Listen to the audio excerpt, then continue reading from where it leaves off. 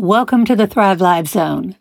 I'm Carol Sanick, author and life coach, and I work hard at helping you get into your Thrive Zone. I write on Facebook every morning, and I have for over 2 years. I use it like a journal, and I do go back and see the progress I have made, and I have made progress. I have gained knowledge and strength from every experience.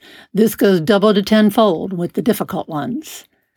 At the beginning of the year, I chose my 3 words for 2011. My 3 words is actually a hashtag, the number 3, and words. This is a concept that goes beyond making resolutions. It is something my friend Chris Brogan has done for quite a while now. This year, I chose dig, believe, and experience. These words are printed out, and I have them all over my house and even in my car.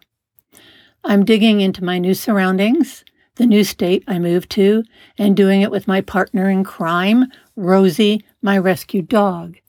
There will be more to come about this sweet dog. I'm thinking of calling it Rosie Ramblings. The second word is believe, as in believing I can do what I set out to do. And my third word is experience. I want to savor all of them. You can choose 3 words today and use them as reminders of what you want to do, what you want to accomplish. The heck with resolutions. They don't live long. Try it. See how it feels. I guarantee that this can be very inspiring.